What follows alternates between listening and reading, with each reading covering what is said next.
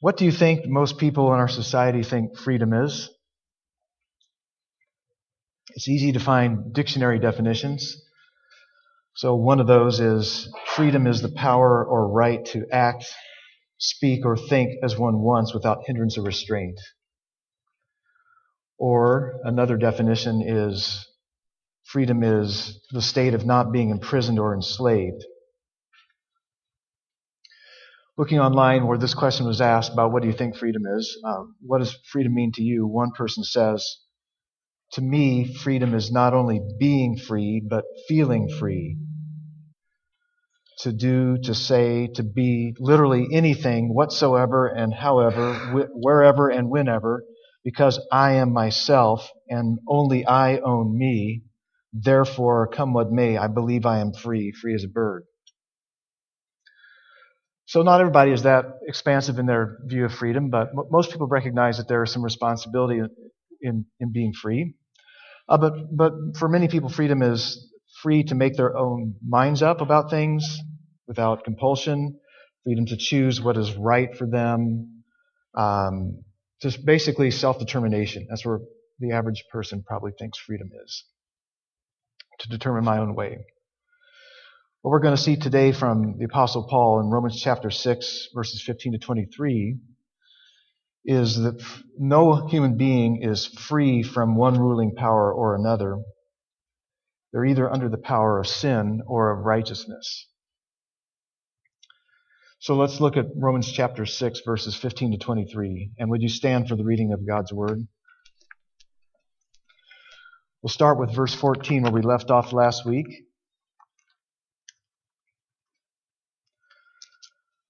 For sin will have no dominion over you, since you are not under law, but under grace. What then? Are we to sin because we are not under law, but under grace? By no means. Do you not know that if you present yourselves to anyone as obedient slaves, you are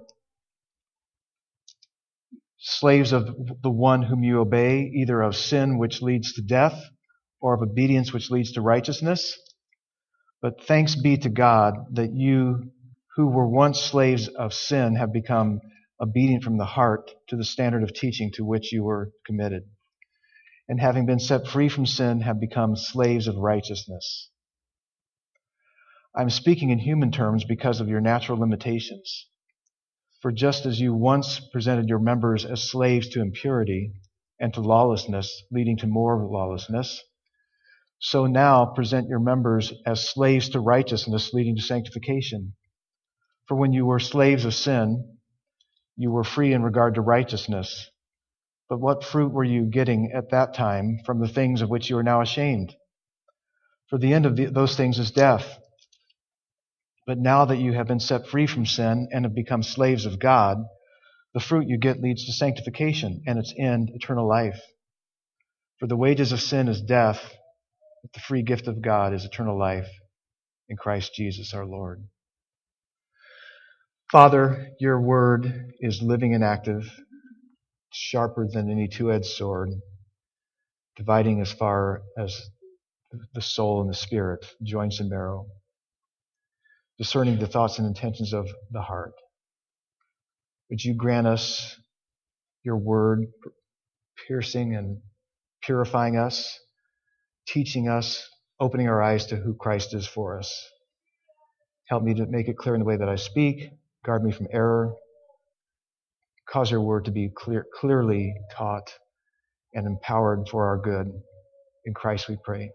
Amen. You may be seated.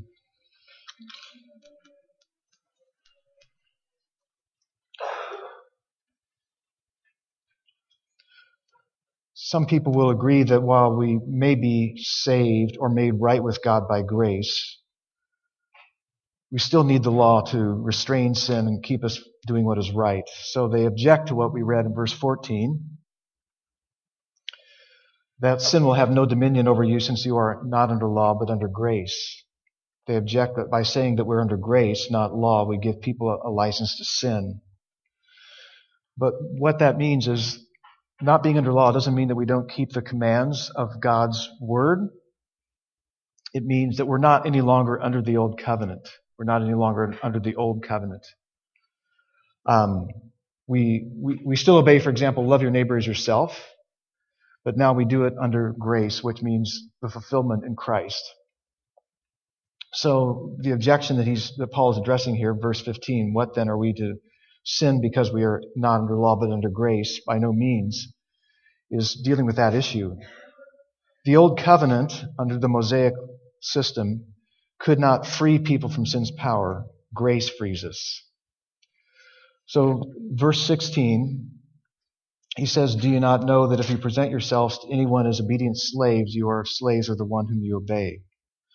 So Paul's answer is simple. Whoever you obey, you are a slave to that one you obey. In this case, if you are obeying sin, you are a slave of sin. Or if you are obeying obedience, so to speak, understood to mean obedient to God, then you are a slave of obedience. Everyone on the planet is either a slave of sin or a slave of obedience to God. He doesn't leave any other options. We tend to like leaving the large gray area that, hey, I'm kind of in between that. Paul says, no, you're either or. Because you're either under law or under grace.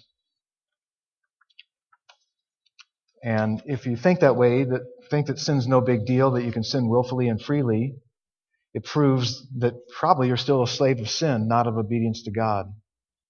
Now, the slave talk you may be struggling with, and we'll talk about that in a few minutes, because that's a hard image for us to embrace as being positive, because he uses it both positive sense and negative sense. So we'll talk about that shortly. Living as a slave of sin contradicts grace because what Paul taught in verses 1 through 14 of chapter 6 was that grace is not just forgiveness of sin. It is that, and certainly includes it. That's a huge blessing for sure. But it's not only forgiveness of sin. By grace, God unites us to Christ so that sin's power over us is broken and we are alive to God. In other words, by grace we will become more and more like Christ, who obeyed God perfectly. Grace is the power of Christ's death and resurrection for us and in us that overcomes sin's enslaving power. And Paul states the connection right up front between what you are enslaved to and the results, which he says is either eternal death or righteousness. So if you're a slave of sin, that results in eternal death. And if you're a slave of obedience to God, then that leads to righteousness. He does this to make clear the utter incompatibility of grace that grants eternal life with living a life dominated by sin. Then in verse 17, he's answering this question. How do people change from being slaves of sin to slaves of righteousness and of God? Paul thanks God. He says, I thank God. Thanks be to God that you who were once slaves of sin have become obedient from the heart. He thanks God that they became obedient from the heart. But Paul credits God as the ultimate cause of a person's change from being a slave of sin to being obedient from the heart. It's God's grace and power that produces obedience. So God does it. It's His grace. He makes the change.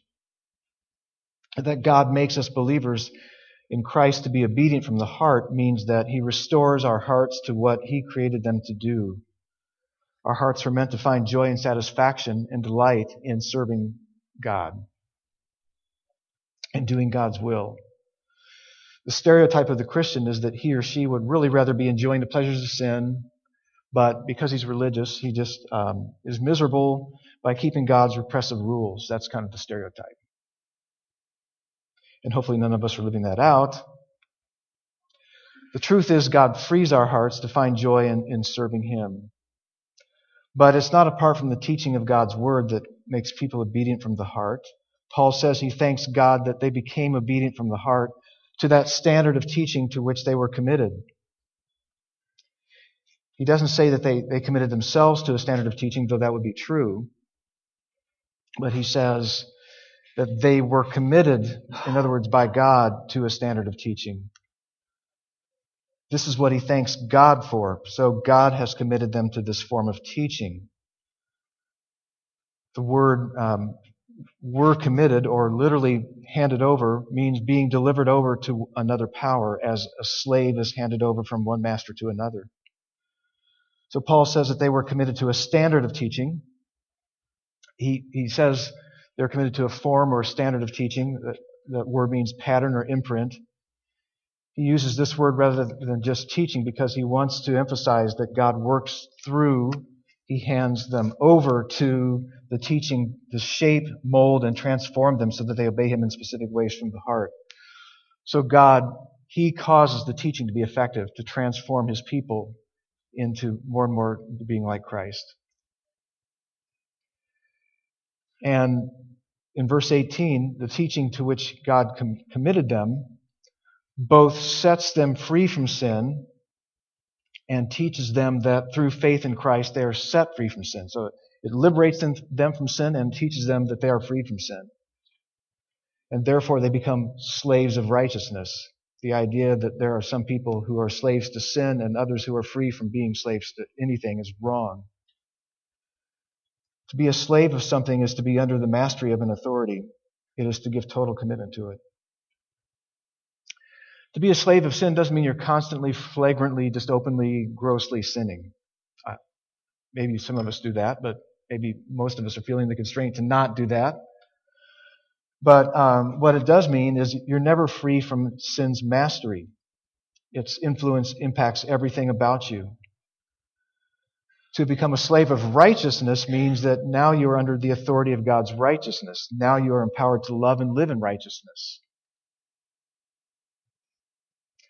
When Jesus healed, he gave new capacities to walk, to see, to hear, to be freed from demonic oppression, to be freed from disease. And he did that in mercy, for sure, as a sign of the coming kingdom, when those things would be totally done away with. But he also did it as a symbol of his freedom, his freeing us from sin and for righteousness, giving us new capacities to live and obey him freely. And then in verse 19, he pauses to talk about why am I using this imagery of slavery, because that's a tough image. He's acknowledging the limitations of human illustrations, of human capacities to grasp God's truth through imperfect illustrations. Like, for example, I used to try to give illustrations of the Trinity. How can the Trinity be? I quit doing that. There is no good illustration for the Trinity. It's like ice, water, no. Steam, that doesn't work. Egg, no. Illustrations are helpful, but many times they just don't quite tell you the whole story. And so using slavery as an image is an imperfect illustration. The illustration from slavery is especially inadequate because of all the negative baggage associated with fallen human slavery. For example, our own history of slavery in the U.S. is awful because that involves stealing people from their home and pressing them under the authority of someone else against their will. In Paul's day, many sold themselves into slavery to pay off debts. Or even if they didn't have debts per se, they just did it for economic benefit. And they could buy themselves out of slavery and get a ticket saying, I'm free. So it was sort of normal in the Roman Empire, which doesn't mean it was an okay or good thing. It just was it was just common in the empire then. That doesn't mean that slavery was good. It just means that slavery hasn't just involved stealing human beings. God is a perfectly good and merciful master, but that doesn't mean in this life being God's slave doesn't involve hardship. Jesus himself took the form of a slave. Literally, it's the same word in Philippians chapter 2, verse 7. He took the form of a slave by becoming a human being so he could die for us. So it cost him pain and suffering to be God's slave, but he did it not because God didn't love him, because they had the perfect love relationship as God's son and father. But he did it to redeem us who were slaves to sin and disobedience. God is a good and perfect master in this life. Being God's slave involves fighting sin, struggling to obey. It involves pain and suffering. But as this passage teaches, it is worth it, as it is part of being on the path of eternal life. In fact, in Revelation 22:3, most of our translations don't capture this, but it calls us his slaves. So one day, being God's slave, will be entirely purged of all suffering and filled with joy. But again, the imagery of slavery pictures that God is our master, to whom we owe total commitment, total obedience. And he continues in verse 19, "For just as you once presented your members as slaves to impurity and to lawlessness." Just as you presented your members, your capacities, your heart, your hands, your eyes, your feet, your resources, your body as slaves to impurity and to lawlessness. Why does Paul say that you presented your capabilities, your capacities as slaves? Because you yielded and devoted your capabilities to impurity and lawlessness. You believed that obeying impurity and lawlessness was better than not doing it. And even though this slavery led to more lawlessness, you kept up your slavish devotion to it. So consider Homer Simpson. Homer didn't have any change, and he wanted a soft drink from a pop machine. So he stuck his hand up inside the pop machine to grab, and he got a hold of the pop can. Because he didn't want to let go of the pop can, his arm remained stuck in the machine. So he drags the machine around rather than letting go of the machine. Then he sees a candy machine. And he wants some candy. So he takes his other free arm and sticks it into the candy machine, and now he's stuck on both machines. That is what it is to devote yourself as a slave to lawlessness, which leads to more lawlessness, so much so that you are willing to suffer hardship to present your members to lawlessness. You won't let go of sin even if it hurts. You keep dragging it around.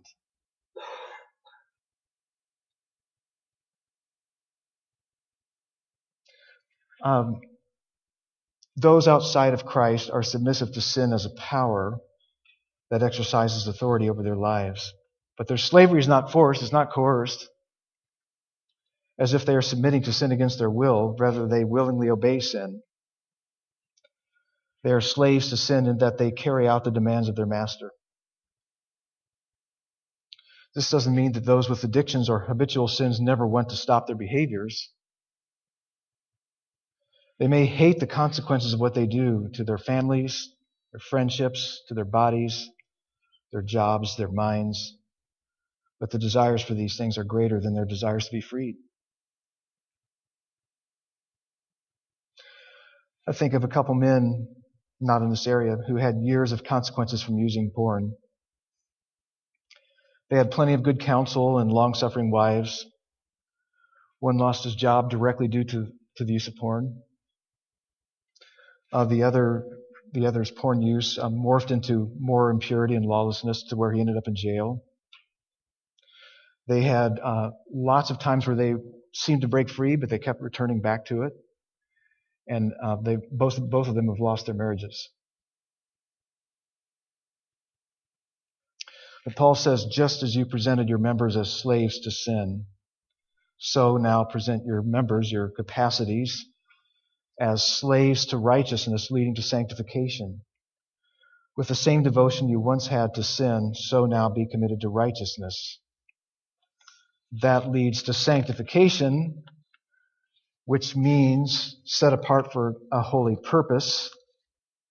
In the process of sanctification, we become more and more holy, more like Jesus, more and more godly. I think of a man who was raised in the LA area. He'd been part of a gang.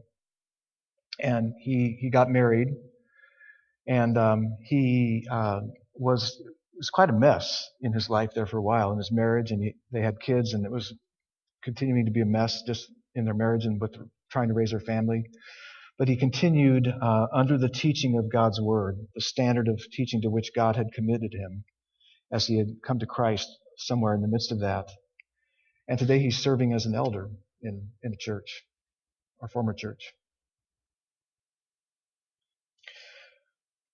Maybe you have not had the deep experience of those kinds of sins, but maybe you've left your first love. Maybe you don't love Christ like you used to. Maybe it's pride, maybe it's gossip, maybe it's bitterness, maybe it's unforgiveness. Continue to pursue righteousness because that's what your privilege is in Christ. It's encouraging that devoting yourself to righteousness leads to growing in holiness. That's the promise. Think of something that you used to be good at or used to be no good at that you're good at now. Maybe driving. Hopefully most of you are getting better at driving. Cooking, music, running, whatever. We know that good skills and health don't just happen without dedication and commitment. We can't expect to grow in holiness without commitment. But he says in verse 20, when you were slaves of sin, you had no commitment to righteousness. You felt free in regard to righteousness. You had no desire for it. You felt no obligation to it. You weren't under its power. But in verse 21, he says, but what fruit were you getting at that time from the things of which you are now ashamed? What did you get from that? What good has come out of doing those things which you are now ashamed? What resulted in your physical health, your emotional well-being, your finances, your relationships, your marriages, your children's lives, or your work from shameful things of your past? And not only that, but the ultimate consequence, he says, of these things is death. And we all die physically, so that's a given. He's talking about eternal death. Separation from God. He's talking about going to hell. That's where unbroken sin leads. But verse 22, now that you've been set free from sin and have become slaves of God, the fruit you get leads to sanctification, leads to growing in holiness. There is a sure connection between being set free from sin, becoming God's slave, and growing in holiness. And the sure result of sanctification is eternal life. That's the connection he's making here. Sanctification, being made more and more holy, is necessary for eternal life. He's made the answer very clear to the question he started at the beginning. Are we to sin that grace may continue? Are we to continue in sin because we are not under law but under grace? And his answer is, if you live as a slave of sin, you will suffer eternal death. If you live as a slave of God, you will have eternal life. Which brings us to the verse that we love the most out of this passage. Most of us have it memorized, many of us do. In verse 23, for the wages of sin is death, but the free gift of God is eternal life in Christ Jesus our Lord. So what he's saying is to sum up and restate his main point. The wages of sin is death. How do wages come to us? How do we get wages? We do something for which we deserve the wages. If your life is dominated by sin, you will be paid what you have earned, which is eternal death. Eternal suffering, separation from God. It's horrible beyond horror. The consequences of unbroken sin. But in contrast to the wages of sin is not the wages of righteousness. The contrast to the wages of sin is the free gift of God. Eternal life is God's free gift. This means there are only two types of people in this world. Those who are earning the wages of sin by living as slaves to sin, or those who are living as slaves of God who devote themselves to righteousness, resulting in sanctification, leading to God's free gift of eternal life. Now, some of you might say, isn't that a contradiction? To say that eternal life is a free gift, yet that it results from living as a slave of righteousness that results in increasing holiness? How does a free gift come to us? We receive it. And Paul says the free gift of eternal life is in Christ Jesus our Lord. So by receiving Jesus, which means believing in Him, putting our trust in Him, we receive God's free gift of eternal life. And what Paul had said in the earlier part of chapter 6 was that by grace God unites us to Christ so that sin's power over us is broken and we are alive to God. So by grace we will become more and more like Christ who obeyed God perfectly. Grace is the power of Christ's death and resurrection for us and in us that overcomes sin's enslaving power. So in other words, Christ is our grace. Jesus is our eternal life. He is God's free gift of life, who is God's power for salvation for all who believe. He is the gift. He is the one who frees us, who liberates us from sin for grace and power, joyful, obedient slavery to God. So no, it is not a contradiction to say that eternal life is a free gift, yet that it results from living as a slave of righteousness, that results in increasing holiness because it's all the result of God's grace in Christ. But to say that receiving Christ by faith, living righteously, growing in holiness is all enabled by grace doesn't mean we don't exert effort, as if we just passively coast along waiting for God to do what He commanded us to do. No, by His grace, He gives us new desires so that we become obedient from the heart to the teaching of His Word. But still, we must believe. We must obey. We must repent when we disobey. That is what He has freed us for. No, we do not earn eternal life by our own efforts. Only Jesus could and did earn it for us as a free gift. But because He is at work in us, having freed us from sin, we will live in increasing obedience to God in righteousness. And that's good news. In fact, take that verse this week and share it with somebody. Is there anybody at all in your circle that you could share this verse with? That the wages of sin is death? Wow, that'll wake up somebody. Hey, did you know the wages of sin is death?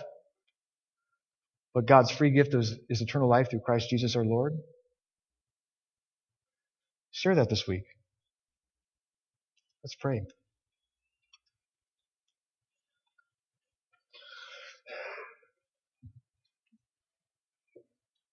Father,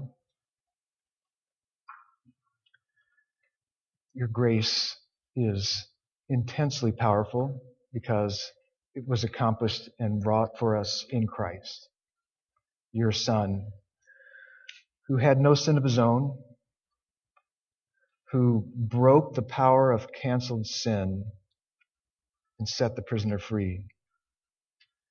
Your blood can make the foulest clean. Your blood did avail for us. The blood of your Son, Jesus, in his death and resurrection, has powerfully, decisively broken sin's power over us and granted us a righteousness that endures. That's all of grace. And yet, Father, we live in a battlefield.